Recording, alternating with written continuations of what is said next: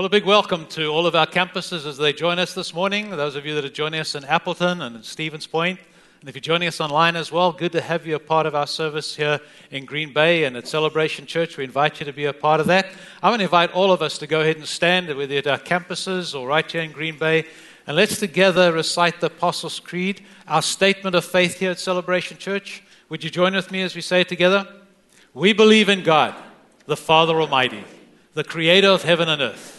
We believe in Jesus Christ, His only Son, our Lord, who for us and for our salvation was conceived by the Holy Spirit, born of the Virgin Mary, suffered under Pontius Pilate, was crucified, died, and was buried.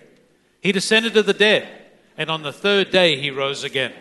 He ascended into heaven and is seated at the right hand of the Father. He will come again to judge the living and the dead, and His kingdom will have no end. We believe in the Holy Spirit, the Holy Christian Church, the fellowship of believers, the forgiveness of sins, the resurrection of the body, and the life everlasting. Amen. Thank you. You may be seated. Just a quick reminder, next week we're having our one big celebration, 10:30 at the Widener Center. Those of you from Appleton and Stevens Point that'll be joining us as well. It's going to be a great time getting together, all the campuses of Celebration Church. Don't miss out on that. Be a part of it. If you come to church here at 10:30 next Sunday, there ain't going to be nobody here, all right? So join us at the Widener Center. Don't forget to turn your clocks back Saturday night, else you'll be really early for the service, which won't be too bad. You can have a cup of coffee and be a part of it as well. This morning, we are really excited about having a very special guest speaker with us, a great friend of Celebration Church, Dr. Tim Kimmel. He's been here before. He's spoken before. He's done some of his events here at the church as well. Dr. Kimmel is the founder and executive director of Family Matters, whose goal is to see families transformed by God's grace into instruments of reformation and restoration. He's the author of a number of books: Grace-Based Parenting, Raising Kids for True Greatness, The Grace-Filled Marriage, and his latest, Connecting the Church in the Home as well. So this morning, would you give a warm welcome to Dr. Tim Kimmel as he comes and shares God's Word with us. Thank you, Nate. I love coming to this church. If I lived in Green Bay, this is where my wife and I would go to church. I don't dress as cool as your pastor does, but who does? He's amazing. I wish he were here. I want to talk to you about a trap that's very easy to fall into, even if you're a follower of Jesus. And if we want to live lives that make a difference, it's a trap we must work overtime to avoid. And I want to actually do double duty on it, not just talk to you and where you are in your life, but also if you have influence over another generation, maybe you're a parent or a grandparent, an aunt and uncle, and you can voice into this new generation coming along. We have a responsibility to make sure that we're helping them aim their lives in the right direction, because if we drink the Kool-Aid of this world and this culture, we're going to end up barking up the wrong tree. It's like those people that say, I worked all my life to climb the ladder of success, and when I got there, I found it was leaning against the wrong building all the time. To set the stage for this, I want to take you on an airplane trip with my wife and I. We live in the Phoenix, Scottsdale area of Arizona, and we were flying to Tampa, St. Pete, area of Florida by way of Dallas. We switched planes in Dallas, Fort Worth, and we took off. I fly a lot, and because of that, I'm defaulted to those nice chairs in the front of the plane a lot, and on this flight, we were on those nice benches up front. About halfway through our flight, a man stood up, and he kind of cased that front section of the plane, and he picked out the prettiest girl to hit on. I couldn't disagree with him. I thought he had superb taste. He came up next to my wife, and he got down on one knee, and he did one of those whispers that everybody could hear. He said, "Hey, beautiful lady, do you know who I am?" She turned. His face was right here, bloodshot eyes, bourbon on his breath. He said, "I'm sorry, I don't recognize you." He stood up and said, "I'm the great Bobby Hayes." She looked over at me, and I looked up from my book and said, "Oh, Darcy, he was a wide receiver for the Dallas Cowboys back when we were in grad school. We've watched him play ball." Glad to be recognized, he filled in more of the resume. He says, "I'm the fastest man in the world." the fastest man in the world, looked like he was going to need a walker to hit on a pretty girl. He says, I'm Bobby the Bullet Hayes. He looked more like a spent casing, which is what happens when you have those guys spearing you so hard with those helmets. You know, when I was in college, I broke the NCAA record in the 100. And because of that, I was drafted by the U.S. Olympic team, and I represented us in the 1964 Olympics in Tokyo. And it was there that I tied the world record in the 100, and I broke the world record in the 4x. And then he reached in his blazer pocket. Yeah, he reached in his blazer pocket, and he put that gold medal right down in front of my wife and said, I'm Bobby the Bullet Hayes, girl. I'm the fastest man in the world. Well, she did what I think you're supposed to do. She held that gold medal in her hands and looked at that faded ribbon to his sad face and, oh, Bobby, man, this is great to be able to see this and to meet you. And satisfied that he got what he wanted from us, which was recognition, he went into the coach section of the plane. We heard him say very clearly the next, do you know who I am? He spent the rest of the flight introducing everybody to Bobby the Bullet Hayes. Our hearts broke for Bobby Hayes. It just broke for him. It broke because we thought, he doesn't think that we would find him interesting or significant unless he has some gigantic resume. I have a friend named Dan Bolin. He was participating in a 10K event that was being held at Texas A&M University. And the staging area was right in the shadow of Kyle Field where the Aggies play football. There's a lot of people around stretching out and so forth. And then, but then he noticed a disturbance right over at the base of the stadium. And he wondered what was up. And he went over there and he saw all these people gathered around a large industrial dumpster. He went over to look inside, and there were hundreds of trophies and plaques inside this dumpster. Apparently, the athletic director at A&M was making room for a whole new generation of champions. And he thought, man, people sacrifice years of their life for that moment when they could perform and gain these things, this kind of approval. And now these things are all waiting for a truck to come and crush them to dust. And they're going to end up in a landfill. When they finally fired that gun that started that race, and Dan was padding down the road, all they could think about is how many things have I lived my life for are going to someday end up in heaven's dumpster, get crushed to dust, and thrown in its landfill. You see, it is so easy to get off course. Most people, and Christians included, have a tendency to aim their life at a future focused on success. It's part of us being brought up in a Western culture. This is something that we're kind of taught from the beginning, and everything about our culture is pushing us in that direction.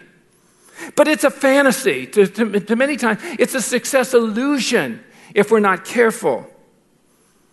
And the reason I think it's a bad idea for us to focus our life on success is because of how we tend to measure success in our culture. And there are four basic ways that we measure success in our culture. Wealth, beauty, power, and fame. Wealth, beauty, power, and fame. Now listen, there's nothing wrong with any one of those things. I'm looking at a crowd of people that are easy on the eyes. You look like you're doing well financially. I'm sure that you have influence, and I'm sure you've done some things that could give you some wonderful reputation. There's nothing wrong with these things in and of themselves unless you need them to feel like you're complete. Unless you need them to feel like you have made it. Then you're in trouble. You often see this at Christmas time when you get the Christmas cards from your friends, and then that little annual report drops out and you open it up. And if you just take these four filters and put in front of it, oftentimes you'll see these things jumping off the page at you. My son's captain of the football team. Our daughter is head of the student council. My son got a full ride to a Division I school. My daughter graduated, got her first job. It's a 6-figure income. First number's not a 1. My son's engaged to a girl who has like Angelina Jolie lips. You know, they're the real thick things. Now, by the way, don't get me wrong. Darcy and I are obviously, we love hearing about all the things that our friends' lives have gone through and their kids are doing, of course. But many times when we see these things, we know The reason they're reporting these things is because, like so many people out there, this is what is driving them. This is what's most important to them. But here's the problem with aiming our lives at success. We can sabotage our personal impact on the world as well as our eternal reward when we make success the goal of our lives rather than the outcome of living a truly great life. I'm going to say that one again. We can sabotage our personal impact on the world as well as our eternal reward when we make success the goal of our lives rather than the outcome of living truly great lives. There's nothing wrong with these things if they are just outcomes of your life. But when they're needed to define us, that's when we've gone into the trap.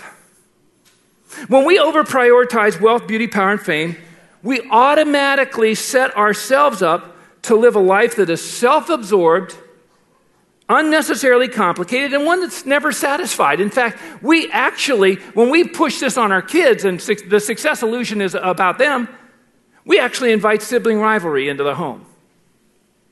Because you got to understand, when it comes to success, you win two ways. You win when you win, and you win when the person next to you loses.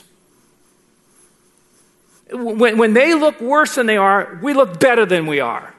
And so when we push the success illusion on our kids, we're actually inviting them to not desire the best of each other. To have there's nothing wrong with competition because, we had raised 4 kids. They were very competitive kids. But when it's toxic competition, then everything comes down in the process. When we live our lives for the measurements of success, we need to know a couple things. First of all, God places no value on these 4 things in the Bible. Now, you got to understand, I've said this like 4 times. There's nothing wrong with these, but he places no value on them. They're just things. Another thing is you don't even need God's help in living a life of success. All kinds of people that completely reject God are very successful in the world's eyes. And they can raise very successful kids if we're measuring them that way. And then another thing about aiming our lives and our kids at that is we most likely are denying ourselves and maybe even our kids relationships and vocational opportunities that God has more picked out for them. I've worked with families for many decades now, and I'm amazed how often I have to help parents temper their words when they start disparaging someone that their kid has fallen in love with because they don't come with the right resume.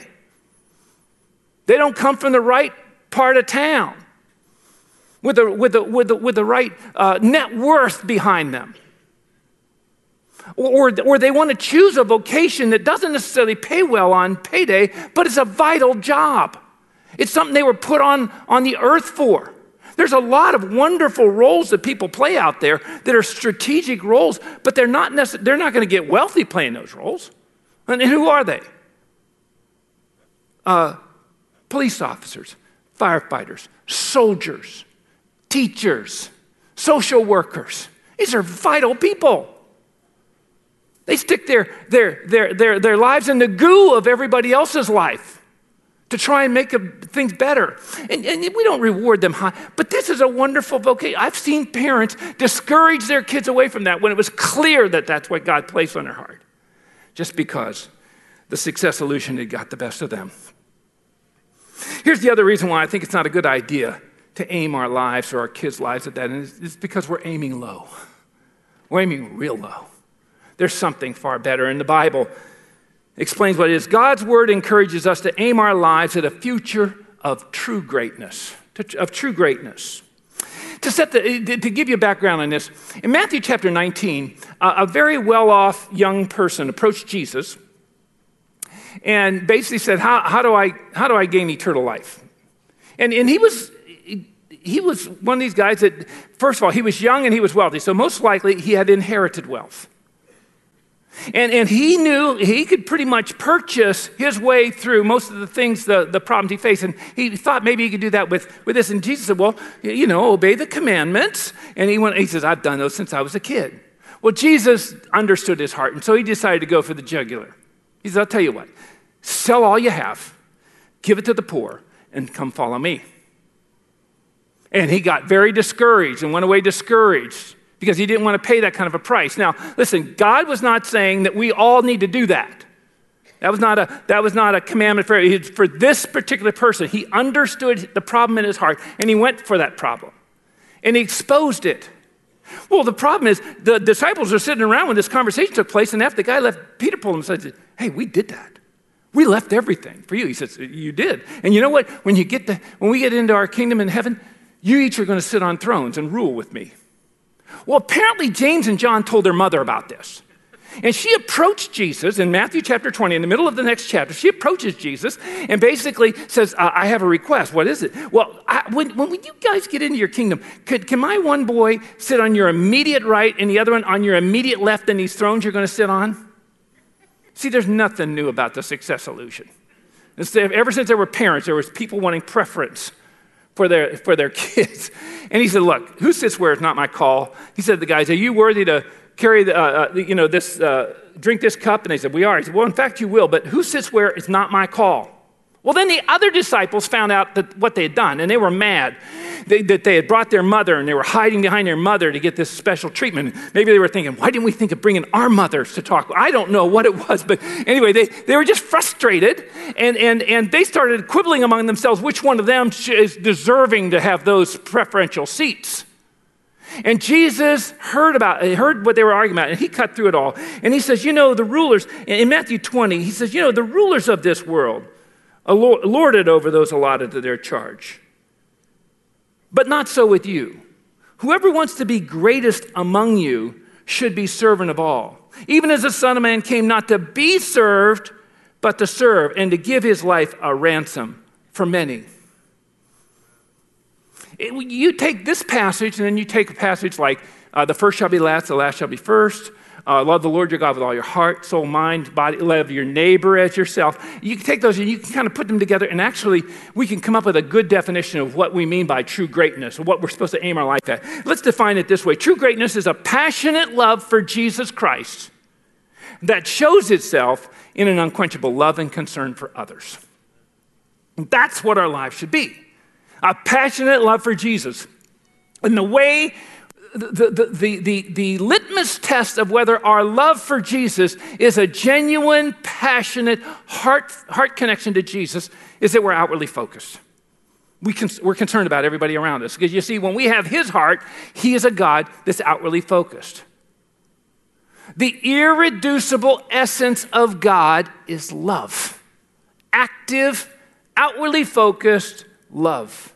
And when we connect to him, that's what happens. And then God wants to use our heart connection to our kids to build that same kind of passionate love for him into them that will show itself in this unquenchable love and concern for others.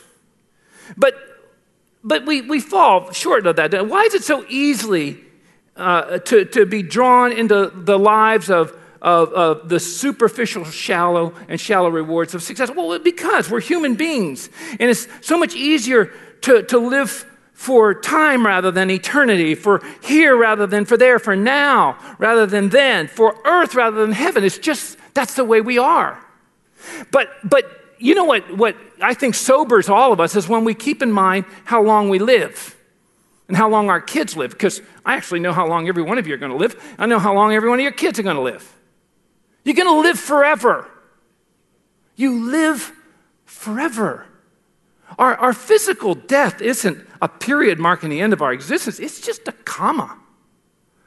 And forever, a lot of what that's going to look like is being decided now by, first of all, putting our faith in Jesus. That determines our destiny. And by letting his love overflow us, it determines kind of what that destiny in heaven is going to look like.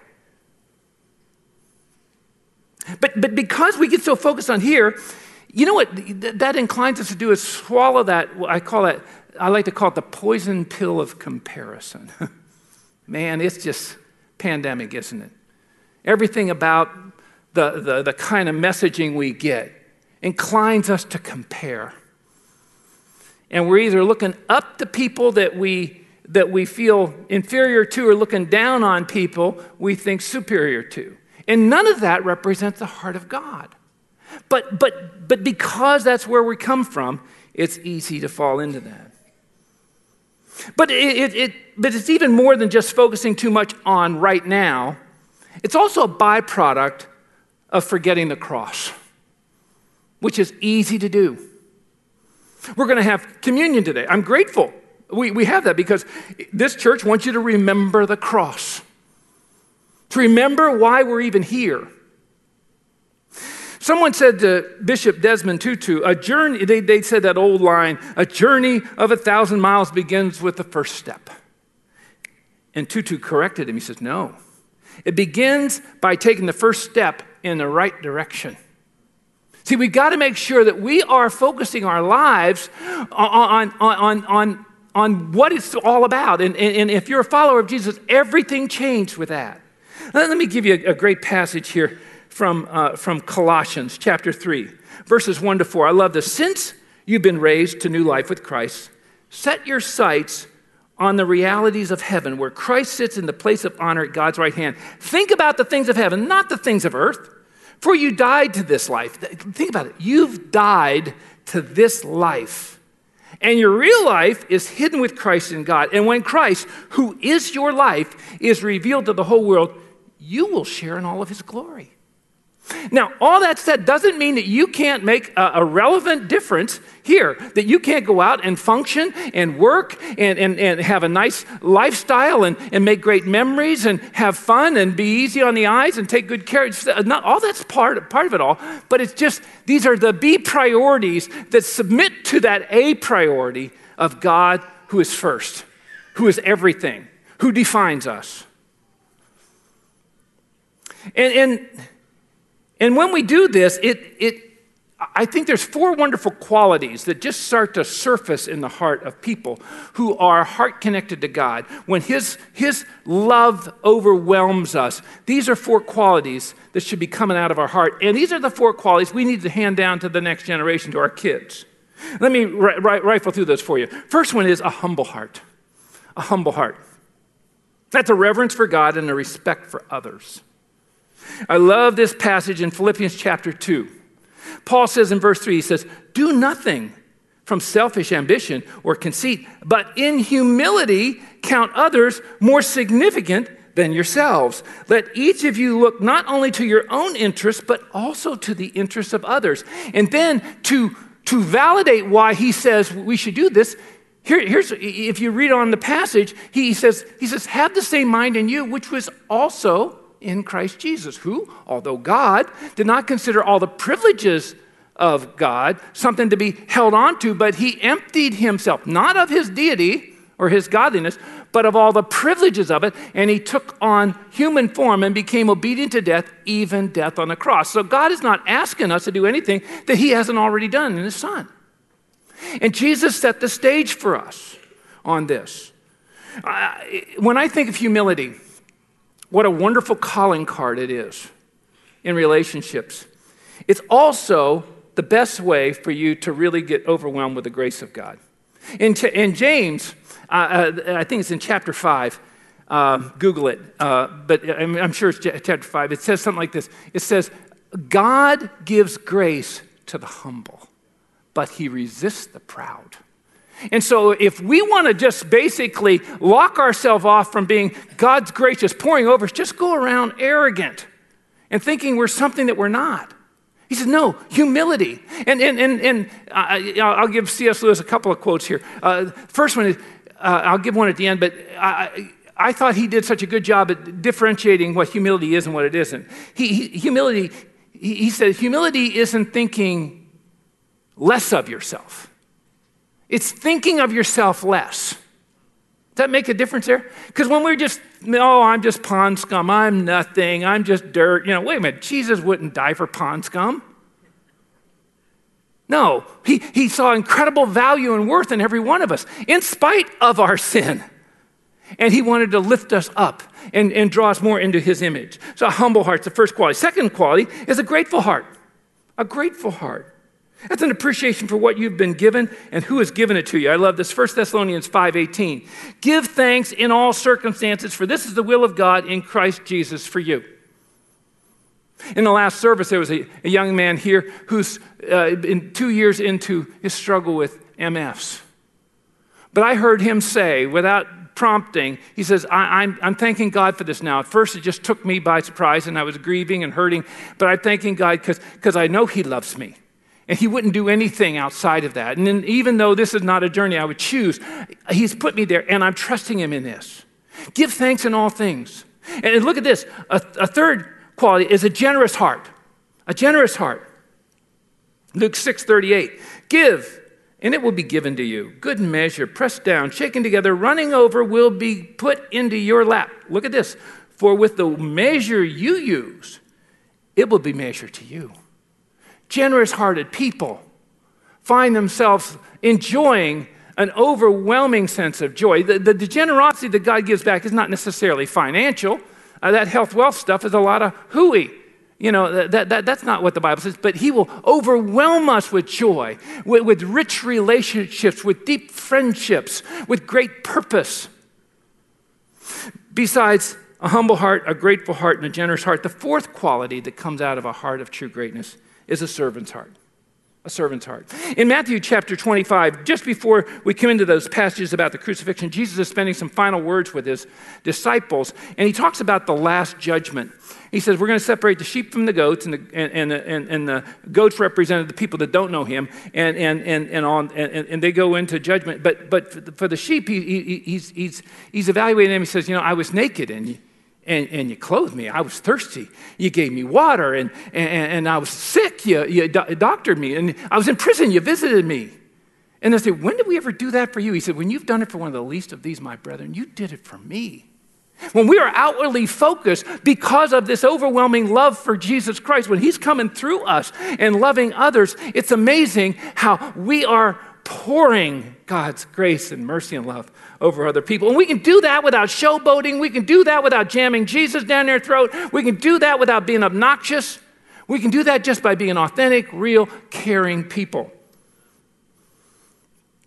And when we have these qualities living, breathing, and quantifiable in our life, it sets us up to answer the three biggest questions that most of us will face. And the three biggest questions our kids have to face. I want to end with this. First question is, what is my mission in life going to be? In other words, what am I going to do with what God has given me to do? Here's the cool thing. The marketplace is hungry for people who are humble and grateful and generous and servant-hearted. Obviously, we have to have education and skill set and all that stuff. And that goes without saying. We can get that in there. But when you have that there, and then that is embedded inside a heart that is overwhelmed with humility, gratefulness, generosity, service, spirit, the companies want to hire these kind of people because they care about others. They care about their fellow workers. They care about the reputation of the company. They care about the customers. They can be trusted with the assets of the company. They desire the best for the reputation of the company. You guarantee your kids' work when you build these into their heart. And should your kids be, let's say, called to some job that is rewarded very well on payday, they're more likely to hold that in much more of an open hand. But should they be called to some line of work that doesn't necessarily pay real well, high up next to the standards of wealth, but that's what they're called to do, then they're more likely to handle that money better, be better stewards of it, and be far more contented. Second big question, besides what their mission life is going to be, who's their mate going to be? Who's their mate going to be? Now, there's some people that God calls for him to be their mate the whole way through. But for most people, they end up being married. Here's the cool thing about truly great kids is they tend to fall in love with truly great people. There's an old saying that says you're either doubled or halved on your wedding day. It's true. But truly great people are quadrupled on their wedding day. Think of the wedding gift you give your kids when you build these four wonderful qualities into their heart. And here's what's interesting. I'm going to say this, and you're going to think I've lost my mind. It is easy to build these four qualities into your kids' lives. Even though you're starting with kids that are, deceitful above all things and desperately wicked, is what Jeremiah says, that you're raising sinners. and you wish that Fisher-Price made a baby taser or something. You know, sometimes everyone's, not the big cop kind that really hurts them, but just something that locks them good, you know. But it's actually easy to build these into your kids' lives. But as soon as I tell you how, then you're not gonna like the solution. Here's how. Make them the DNA of your own. Make these qualities the qualities your kids always see coming out of you. Whether you're a parent or a grandparent or an aunt or uncle, they see a humble heart, a grateful heart, a generous heart, a servant's heart.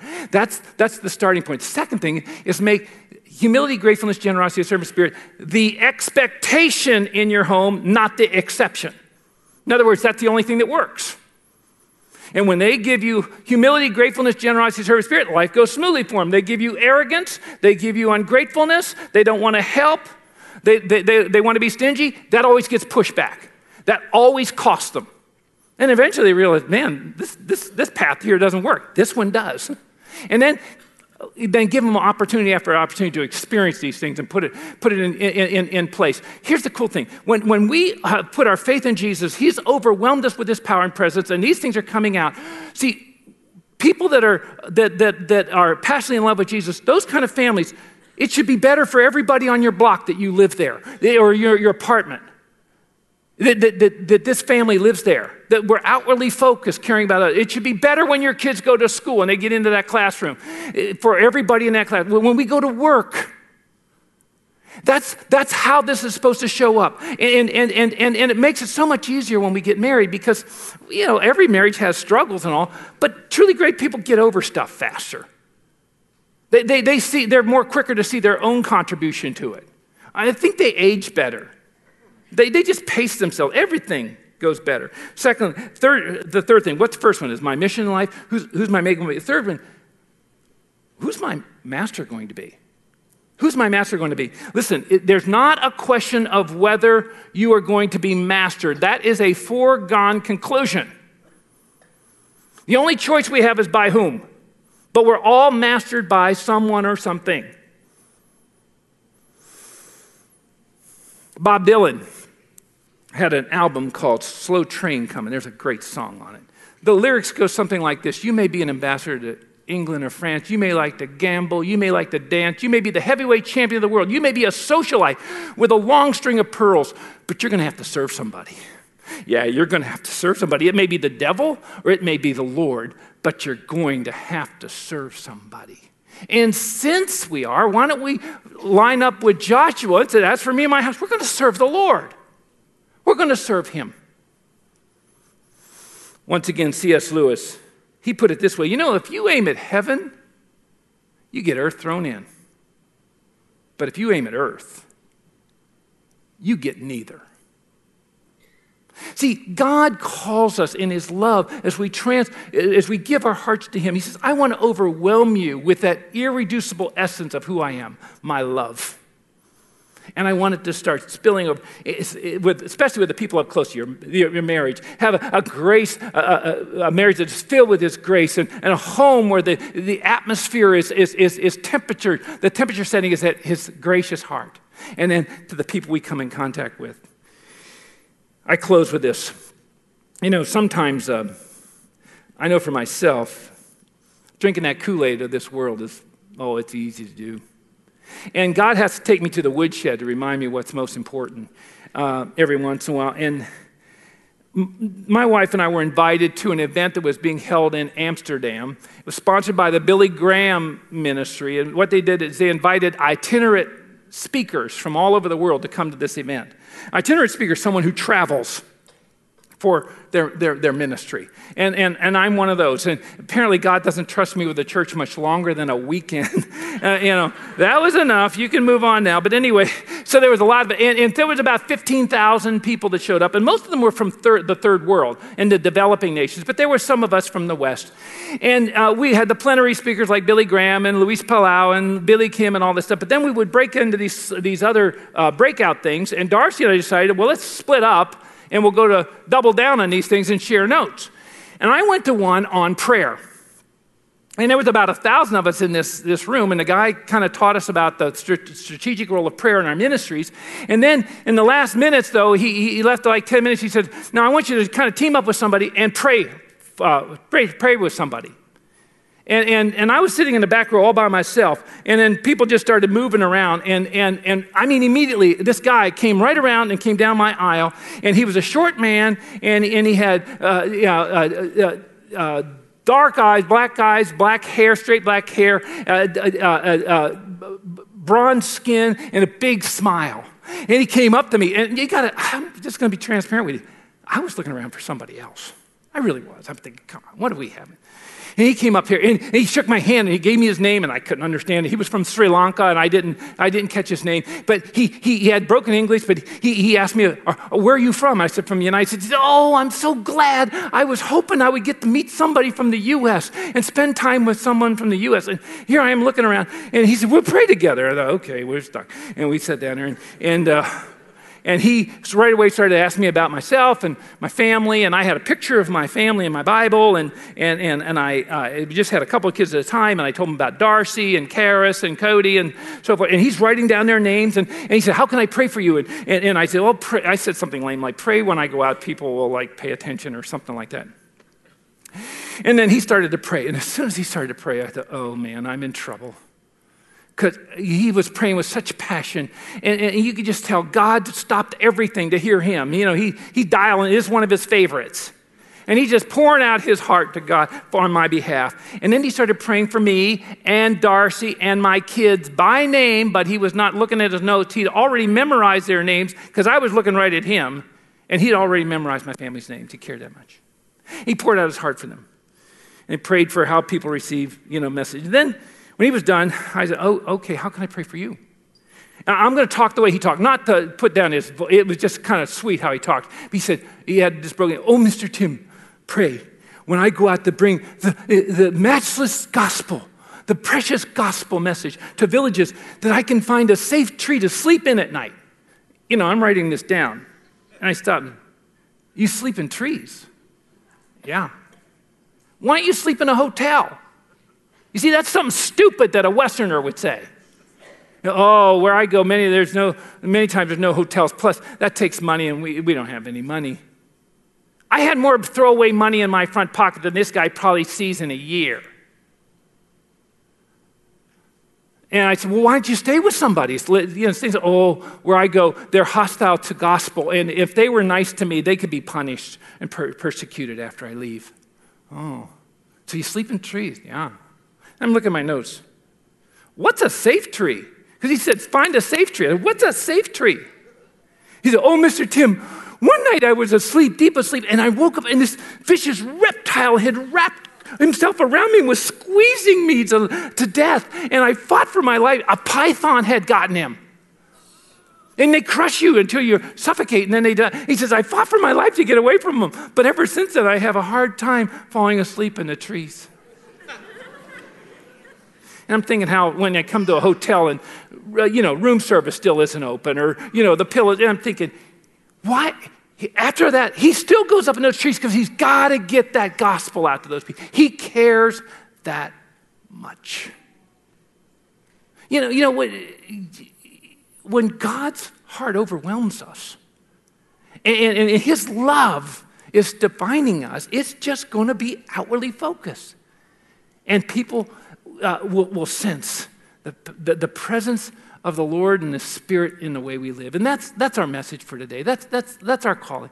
That we would let him, not just believe in him, just not know all about him, but love him and let him love in return through us. Lord Jesus, I thank you for everyone in this room. And everyone that's watching this, everybody's story. You know our backstory. You know our journey. You know all the wrong alleys we've gone down. You know the stuff about us we hope nobody ever finds out about, and yet you love us completely. I just pray, dear Lord, oh Lord, I pray for all of us that we will be in a state of surrender to you and let your Spirit wash over us and define us, and your love become the DNA of how we deal with other people. We thank you in Jesus' name. Amen. Amen.